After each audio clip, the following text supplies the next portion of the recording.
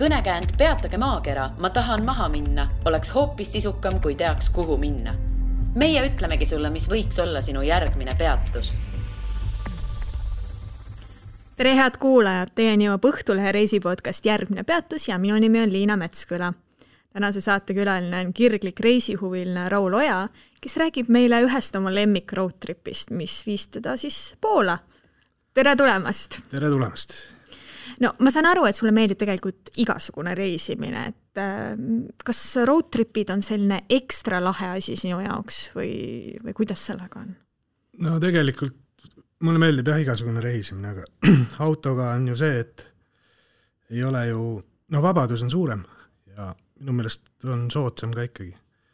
Et pikka maad saad peatuda, kus tahad, vaatad, kus tahad. Et päris kihvt on autoga, mulle meeldib sõita. No sulle meeldib lihtsalt sõita, asi on selles või? Sõita meeldib, jah. Või mis seal veel ägedat on? No lennukiga on ju see, et sa tuled maha, siis vaatad, kuidas hotelli saab ja võib-olla siis pead edasi vaatama, kuidas liikuda saada, aga autoga peatad, vaatad, pääseb kohtadesse, kuhu paketireisiga ei saa ühesõnaga. Kui tihti sa niiviisi autoga üldse reisid? No nüüd tuli need koroonasuved vahele, aga sinnamaani vist iga suvi praktiliselt olen käinud. Auto mul on vist juba 10 aastat ja ma arvan, et iga suvi siis. Kas sa armastad ka Eestis lihtsalt niimoodi ringi sõita või on sinu jaoks ikka see õige asi, kui sa sõidad Google Euroopasse välja autoga? Ei ole see nii olulinegi vist, et Eestis sõidan ka palju ringi, et mul hakkab juba puudu jääma nendest kohtadest, kuhu võiks minna. Et päris palju on ikka sõidetud juba. No mis su lemmikkohad Eestis on?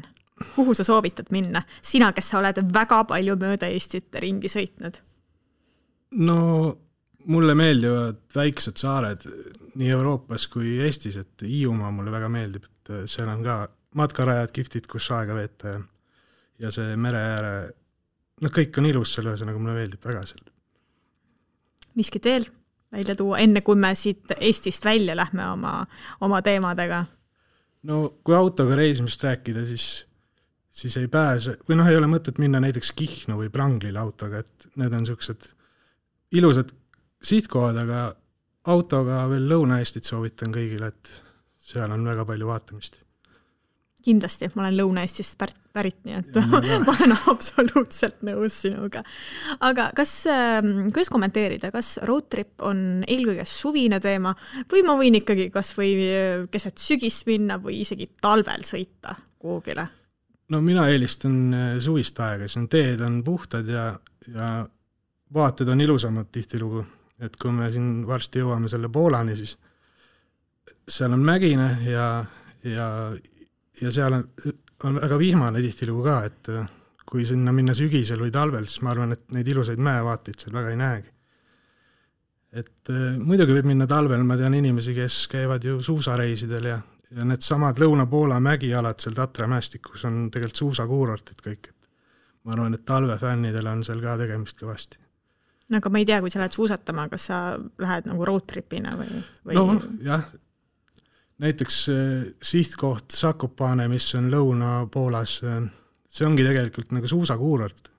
Ja kuna mina olen käinud seal suvel, siis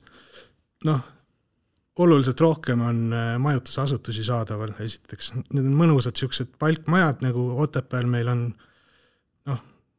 mõnevõrra on seal vaiksem, aga talvel ma kujutan ette on juba keerulisem seal majutust üldse saada, et neid suusafänne on väga palju seal. No kui sa üldse hakkad mõtlema, et tahaks minna autoga reisima, tahaks roadtripile minna, et mida tuleb üldse arvestada, et kuidas selleks ette valmistuda? Et muidu kui lennukiga lähed, ostad oma lennupiletid ära ja broneerid majutuse ja nii ongi, aga kuidas roadtripiga on? Ütleme nii, et aastast aastasse olen ma ka nagu arenenud selles suhtes, et tagantjärgi mõeldes esimene reis oli päris uisa-päisa, et ma ei teinudki mingeid ettevalmistusi. Aga ma soovitangi tegelikult algajale, roadtripijale võib-olla seda sama Poola reisi, et seal hakkas juba jalg isegi värisema pedaali peal natukene, sest eeltöö oli tegemata. Ma küll teadsin, et seal ei ole teemakse, aga mul oli üks reis, mis hõlmas 10 riiki ja ma ei ostnud selle terve reisi jooksul mitte ühtegi seda vinjetti nii-öelda või teemaksukaarti ja tagasi tulles Eestis alles avastasin, et päris karmid trahvid oleks saanud selle eest, aga see oli ka puhtalt teadmatusest lihtsalt. Oota, kuidas see juhtus, et sa lihtsalt sõitsid nendest punktidest rahumeeli läbi? Jaa, kuna mingisugust piirikontrolli nagu Euroopa Liidus ei ole, et tuleb järgmise riigi silt ja sõidad muudkui edasi, aga tegelikult peaks peatama ja putkast uurima neid asju. Slovakkias olid need sildid ka kohalikus keeles, nii et nii me vaikselt edasi läksime. Kuigi tee ääres oli politseid palju, aga kuidagi pääsesime, jah. Et peale seda reisi ma olen ikka hakanud paremini tegema neid asju. Ja muidugi kindlustused, et kui sa lähed, su autoga juhtub midagi Poola mägedes, siis ma ei kujuta ette, kuidas sealt oma jõududega nagu ära saaks. Et ma olen võtnud sellised kaskod, mis aitavad nagu lennukiga pärast koju ka, kui midagi väga halba juhtub. Sest Poola on väga, väga liiklusõnnetuste rohke riik ja seal on ikkagi 40 miljonit inimest, et väga tihe liiklus on. Miks sul jalg värisema hakkas Poolas? Sa ütlesid seda, mul jäi natukene niimoodi kriipima ja tahtsin täpsustada. No Läti, Leedu on, ütleme, liiklussageduselt ja looduselt nagu sama Eestiga, et siuke kodune tunne ikkagi. Aga kui hakkasid tulema need kiirteed, kus ikka sõidatakse 150 kilomeetrit tunnis pluss ja keegi suunda ei näita, siis hakkas tekkima juba siuke ellujäämisinstinkt natuke. Aga jah, siis tekkisidki mõtted tee peal ka, kui ma seal kihvtides mägipiirkondades juba olin, et mis nüüd saab, hästi käänulised järsud tõusud ja kohalikud muidugi kimavad sest kott pimedas sealt mööda. Ma enda jaoks olen teinud veel siukse asja ka, et ma üle 800 kilomeetri järjest ei sõida, et siis ma hakkan juba allutatsioone nägema, et see pole päris mõnus enam. Siis kaob see fun ära selle roadtripimisel. On inimesi muidugi, kes sõidavad 25 tunniga otse siit Horvaatiasse, aga see pole mulle. 150 kilomeetrit tunnis sõidavad seal. Kas see on reaalselt lubatud või on see poolakate enda fantaasia? Poolas on 2 liiki kiirteid. Üks on nii-öelda see Express Road, kus on 120 kilomeetrit tunnis ja siis on need uued uhked kiirteed. Seal mõned lõigud on, kus on 140 ametlik, aga sõidatakse kiiremini ikka. Aga kuna need on nii laiad ja siledad, et uued teed on väga head Poolas, et praegu sel ajal on eriti hea seal sõita.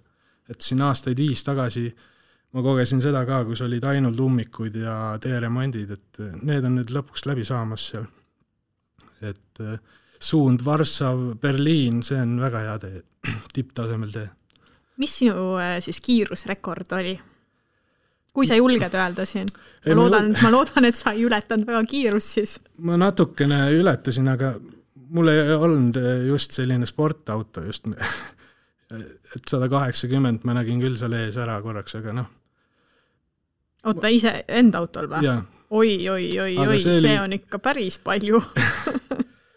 Aga sellega, see polnud minu eesmärk, et lihtsalt korraks tahtsin liiklusvooluga kaasa sõita. Et vaatasin lihtsalt, et mis need kohalikud siis sinna ette saavad oma seieritele. Oli veel muidugi kiiremaid autosid seal ka. Kes panid 180-ga sõitvast autos mööda kui postist? Just, et nägid ainult värvi silmanurgast, aga marki ei tuvastanudki. Sa veel mainisid sealse liikluse kohta, et Poola on väga liiklusõnnetuste rohke maa. Kas see sama kihutamine või on seal mingisugused muud probleemid veel? Seal on veel, et jällegi teadmatusest käisin üks augustikuu roadtripil ja mina ei teadnud, et Poola on suur põllumajandusmaa. Õunad valmivad sügis ja kõik põllumajandustraktorid ja asjad. Ja see oli see hetk, kui ma mõtlesin, et ma ei lähe mööda kiirteid, et ma olen väiksemaid teid mööda. Aga kõik need teed on täis suuri kombaine, siis hakatakse seal sõeluma ja need väiksed teed on nii kitsad, et seal on lihtsalt ohtlik. Ma alguses mõtlesin, et hästi palju neid nagu Eestis on surmajuhtum maantee ääres, siis on pärjad, et ma nägin hästi palju selliseid asju, aga pärast selgus ikkagi, et need on Neitsimaaria kujud, mis ongi Poolale omane. Et neid pannakse päris tihti ikka maantee äärde. Ja augusti lõppu ma ei soovita kellelgi vist väga neid väikseid teid sõita, et pigem valige siis juba kiirtee. No väikeste teedega seoses ja mitte üldse Poolast rääkides. Minule näiteks meeldib, ma küll ei ole ise sõitnud nüüd Eestis kuhugile kaugele roadtripile enda autoga, küll aga olen tihtipeale rentinud auto välismaal ja mulle väga meeldib mööda väikseid teid sõita. Kuidas sulle tundub, et kas sina pigem eelistad muidugi käia mööda väikseid teid või on ikkagi see, et võimalikult kiiresti saaks edasi lähen sinna 150 alale? No mul ei olegi vist sellist ühtset vastust, et Poola on lihtsalt niivõrd suur maa, et sa paratamatult pead seal sõitma mingid etapid seal kiirtee peal, aga mulle endale tegelikult meeldivad ka siuksed huvitavamad teed, just mõnes riigis serpentiinid siis ja just need mägiteed on ikkagi, paneb südame puperdama ja adrenaliin tõuseb, äge on, mulle meeldib. Mille järgi sa üldse valid neid kohti, mida sa autoreisil külastad? No, kui sa oled juba sõitnud seal 1500 kilomeetrit järjest, siis sa mõtled, et natukene võiks nagu liigutada ka ennast ja seal Zakopanes Lõuna-Poolas oligi selle me just leidsime tee peal guugeldades selle koha ja selle koha nimi on siis Morski Oko, see on Tatra, Poola kõige kõrgem tipp on seal Rüsü mägi, on seal 2500 meetrit äkki ja sinna minek siis võtab 10 kilomeetrit jalgsi, et see on päris hea vaheldus peale seda pikka teed ja muidugi oli seal võimalus hobusega ka minna, aga mina valisin jalgsi variandi. Miks äge koht oli?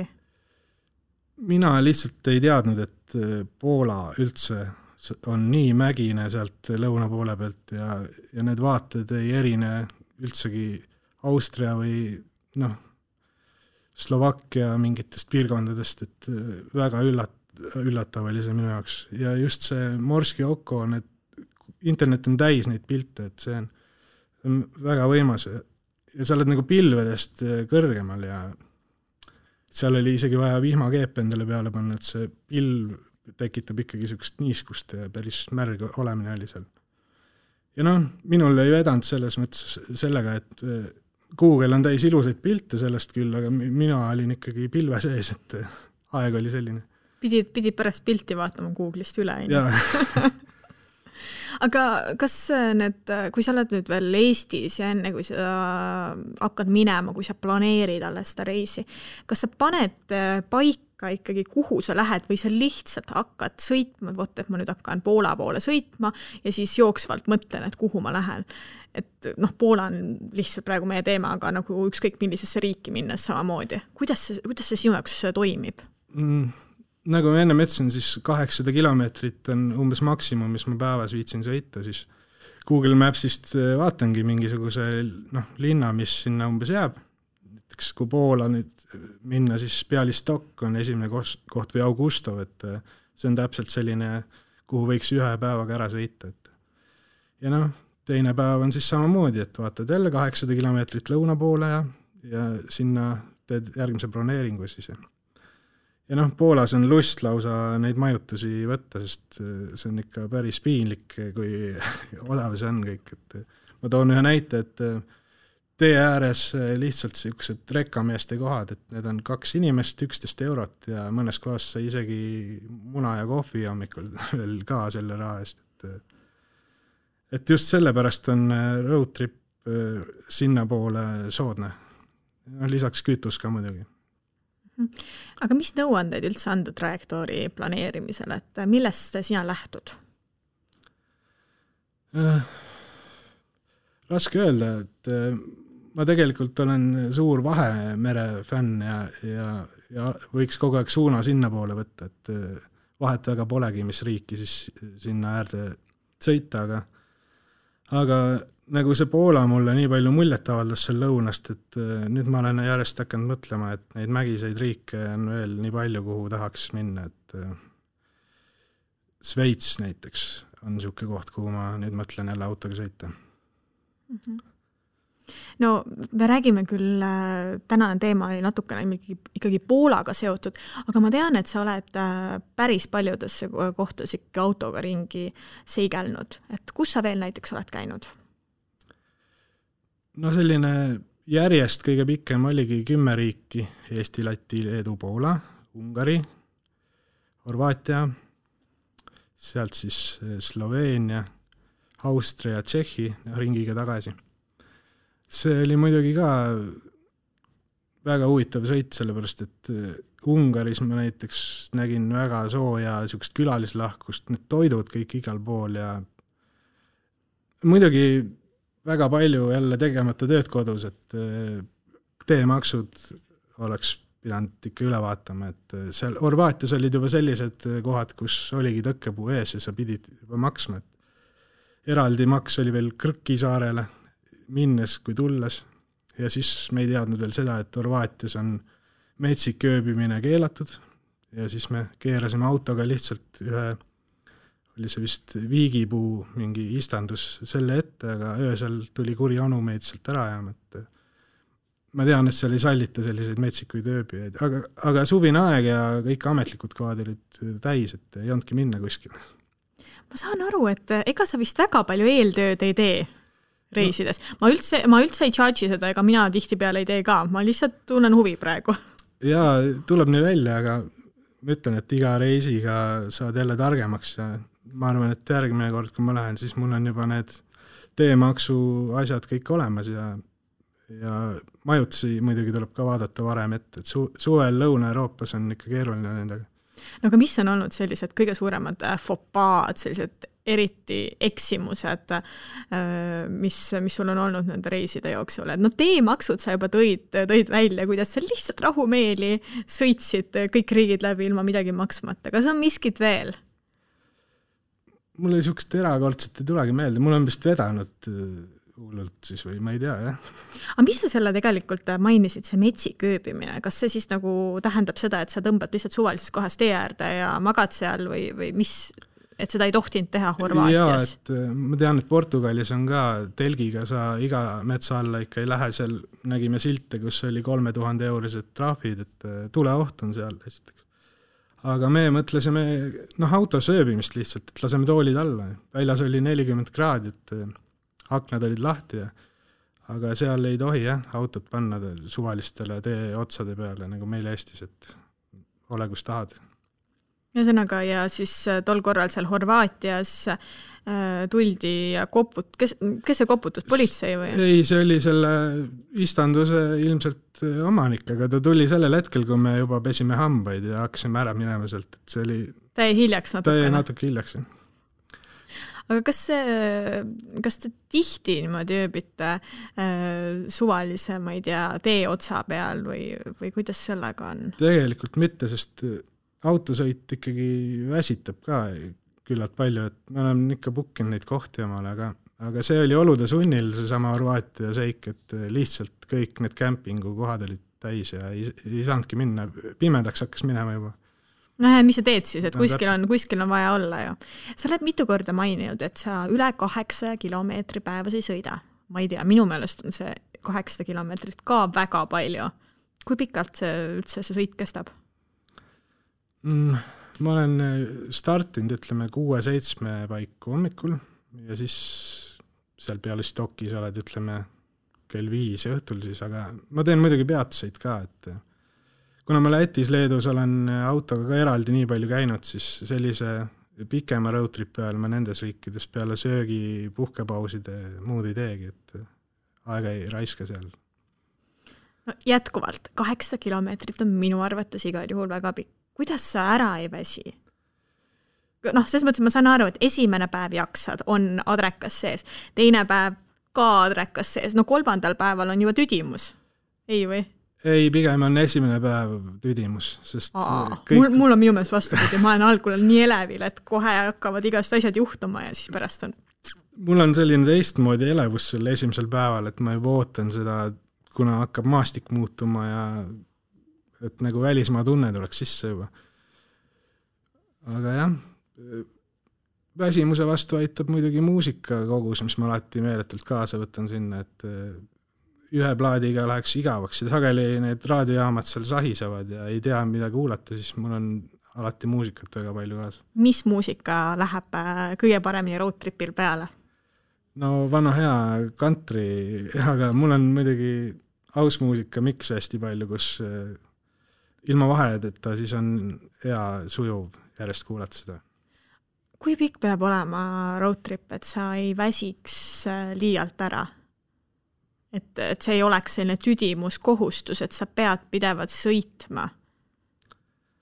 Jaa, et sellised momendid tulevad küll vahepeal, eriti nendel lõikudel, kus sa vaatad, et järgmisse linna on jälle 650 kilomeetrit, siis natuke võtab seda hoogu maha nii-öelda, et siis tulebki peatada ja süüa kohalikku midagi head.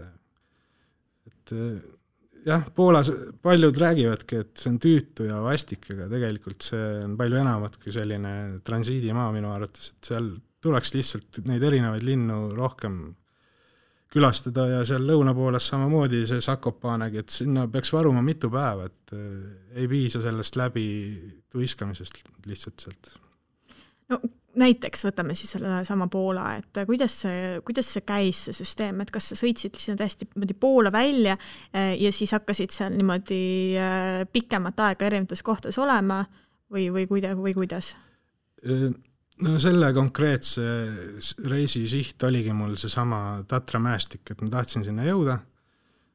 Google'ist vaatasin selle koha välja ja siis ma sinna selle suuna võtsin, et kuigi ma tegin niimoodi, et ma läksin ühte trajektoori pidi ja tulin teist kaudu tagasi, et ei läheks samamoodi üksluiseks asi. Aga kõik need Google Mapsid ja asjad ja veisid näitavad ikkagi seda sama läbi Varssavi teed, mida kõik on vist nii palju juba sõitnud. Välja arvatud mina. Küll sa jõuad veel. Küll ma jõuan, jah. Aga veel Poolas seda, et nagu sa enne välja tõid, sa oled tegelikult nii paljudes kohtades autoga ringi seigelnud. Aga ometi, kui me arutasime, millest rääkida siin täna, siis sina tõid välja Poola, sest see oli sulle kuidagi, ma ei tea, kas südamelähedane, et miks ta ikkagi niimoodi on? Mis selles Poolas sinu jaoks on? Ta üllatas mind lihtsalt kõige rohkem, et ma arvasin ka, et ta on niisugune viletsuses elav riik ja ta on kontrastide maa, seal näeb nii ühte kui teist, aga see, kuidas nende kiirteed on läinud ikka Saksamaaga samale tasemele juba kõik need linnad, arhitektuur ja see toit ja kui hakkavad need mäed paistma seal, siis on juba hoopis teine tunne, et ma kohtasin seal inimesi, kes on Gdanskist, Põhja-Poolast ja ööbisid juhuslikult samas kohas, ma natuke rääkisin nendega, et nad nagu meie läheme Saaremaale, nemad lähevad siis sinna lõunapoolasse, et neil seal ka põhjas mägesid ei ole, et see on nagu teise riiki tulek või et neile ka väga meeldis, nad olid esimest korda seal. Mis sul lemmikkohad, sellised eredamad mälestused Poolas olid? Et ühte sa juba mainisid seda alguses. Morski Jauko. Jaa, seda sa mainisid, aga mis oli veel selline, ikka super, et kindlalt tasub minna? Need Poola kohanimed on nii keerulised, et ma ei suuda vist üldse keeldada, aga ma soovitaks seal võtta kodumajutusi, sest need on, nagu läheks maale vanaema juurde, et nad on mägedes seal kallakute peal, kus sa saad lehma nina silitada ja ploome süüa, et sa ei tunne üldse, et sa oleks nagu kuskil hotellis, et niisugune asi, mida kindlasti võiks teha, kodumajutused lõuna pooles, et need olid väga, väga mõnusa tunde jätsid. Kas minek on enda autoga või näiteks rendid? Ma olen näiteks kuulnud ükskord saates räägiti, et renditi Eestis auto ja siis rendi autoga hoopis mindi roadtripile. Kuidas sul? Ei, mina ei rendiks, et muidugi autos peab väga kindel ennem olema, et need on nii pikad otsad, et sageli tuleb enne või pärast juba õli ära vahetada autos, et auto saab vatti, eriti kui on suvine aeg ja kuum ja need mäed ja koormus on päris suur autodele ikkagi. Et dokumendid ja auto peab olema kindel, et siis võib-olla jalg ei värise ka nii palju, nagu mul esimestel kordadel oli. Kuidas sa enda auto siis selleks pikaks või nendeks pikkadeks teekondadeks oled ette valmistanud? ma olengi viinud tuttavasse auto diagnostikakeskusesse ennem auto, et vaadatakse üle, et midagi kolise ja olengi lasknud ka õli ära vahetada enne just. Aga kas tee peal on siis midagi juhtunud, et kuskil, ma ei tea, miski hakkab tossama või hakkab mõni ohutuli põlema või mis iganes selline asi? Vaat õnneks minuga ei ole juhtunud, aga nende reiside jooksul ma olen näinud küll põlevaid autosid ja igasuguseid asju, et jah, üks reis oli, kui me käisime 2 autoga ka, et teine nii-öelda ekipaaž oli päeva jooksul meist ees, et mõnes mõttes jälle turvalisem tunne, et saab kas või ära vedada, aga tänapäeva autod automaatkastiga, aga neid ei vea ka kuhugi, et vaja siis juba suhelda seal mingite spetsialistidega koha peal. Aga kui kindlustus on piisav, siis eeldatavasti ju vajaduse korral keegi tuleb kuskil Poolas, toob su tee pealt ära. Ei, ilmselt küll, aga esimestel aastatel, kui ma käisin, siis mul puudusid ka sellised asjad, et see tekitabki natuke kogu aeg sellist ärevat olekut, ei maga hästi öösel seal ja miks, et sul ei ole kindlustust? Ei, sa mõtled kogu aeg selle peale kuskil taustal, et äkki midagi juhtub. See on minu isiklik mingisugune kiiks, aga jah. Ülemõtlemine. Eks tuleb ette. Ma arvan, et kõigil tuleb ette mingitel hetkedel. Kas sa käid üksinda või sul on kaaslased? Ei, ma olen käinud ikka kaaslasega, aga ma arvan, et kui minna mingi suurema seltskonnaga, siis tekib rohkem seal igasugusi lahkaarvamusi võib-olla, et see tekitab ainult lisapingeid, et päris üksi ma ei ole küll kunagi läinud, et see oleks vast liiga rets, aga miks? Ikka tahaks kellegiga muljeid jagada ja arutada. Kellega koos kantrilaule laulda? No näiteks. No ma tegelikult sa tõid välja selle, et seltskonnaga võivad siin mingisugused, ma ei tea, kas tülid tekkida või ma ei tea, mis see väljend sul täpselt oli. No ma igal juhul tahtsin küsida, et kui sa kaaslasega koos käid ka, kas seal ühes väikeses autos istudes lähete tülli ka või? No on läinud teravamaks küll, aga need on ka tulnud pigem sellest, et liiga vähe on tehtud söögipause ja siis on kurjus kiire tulema. Siis võib-olla mingi tühise asja pärast läheb ütlemiseks, aga ei ole üldiselt sellega, see ei ole teema. No vaata, muidu öeldakse, et kui sa tahad teada, kas sa kellegiga klapid, mine temaga koos reisile, on ju, aga nüüd, kui sa lähed temaga veel autoreisile, siis on see vist nagu selline kraad veel täpsem tulemus või kuidas sellega on? No seal võib tõsi jälle küll, aga ega mõnda aega vaikselt olla on ka mõnus tegelikult, et muidu hakkab suu vahutama ka ja on ju vaadata küll selle pika reisi jooksul nii mõndagi, et ei pea lobisema kogu aeg ka. Paned muusikat kõvemaks võib-olla vahepeal. Mis sa roadtripile kaasa võtad? Suvel ei ole väga palju asju vaja, et nüüd ma viimane reis avastasin, et võiks olla auto sügav külmik, mida mul ei ole ka siiamaani olnud, et joogid lähevad soojaks seal 40 kraadiga ja see on üks asi, mis võiks olla, jah. Aga ei võta eriti midagi, et auto tühi? Praktiliselt tühi, jah.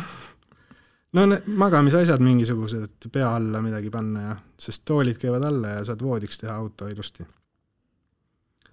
Vajadusel, jah.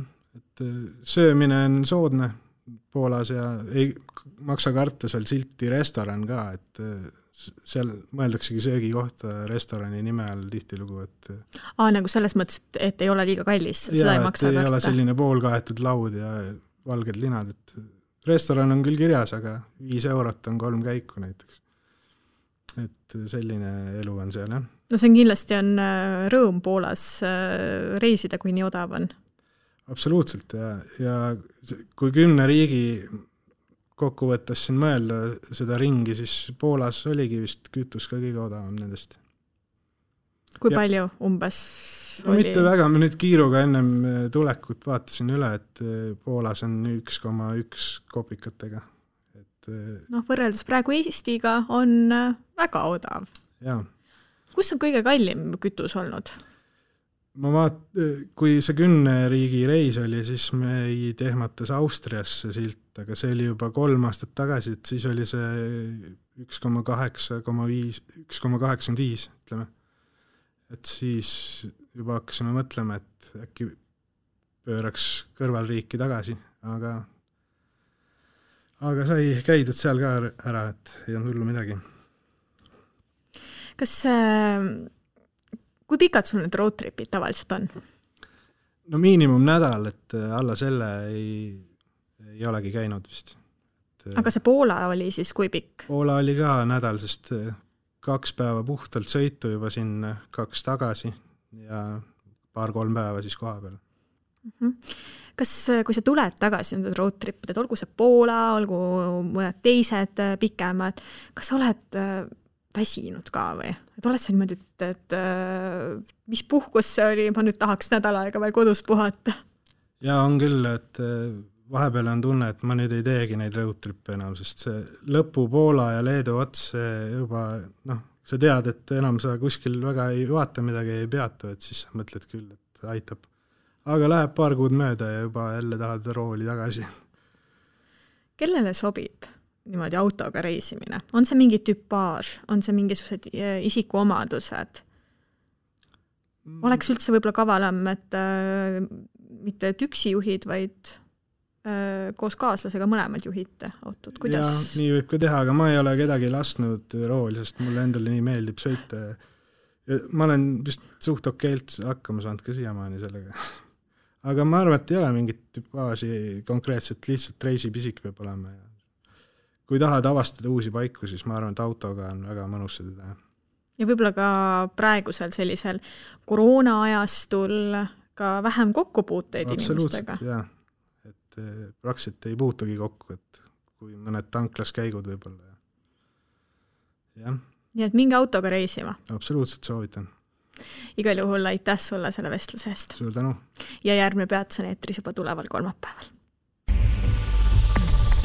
Kuula meid igal kolmapäeval Õhtulehest, SoundCloudist või iTunesist ja ära unusta meie podcasti tellida.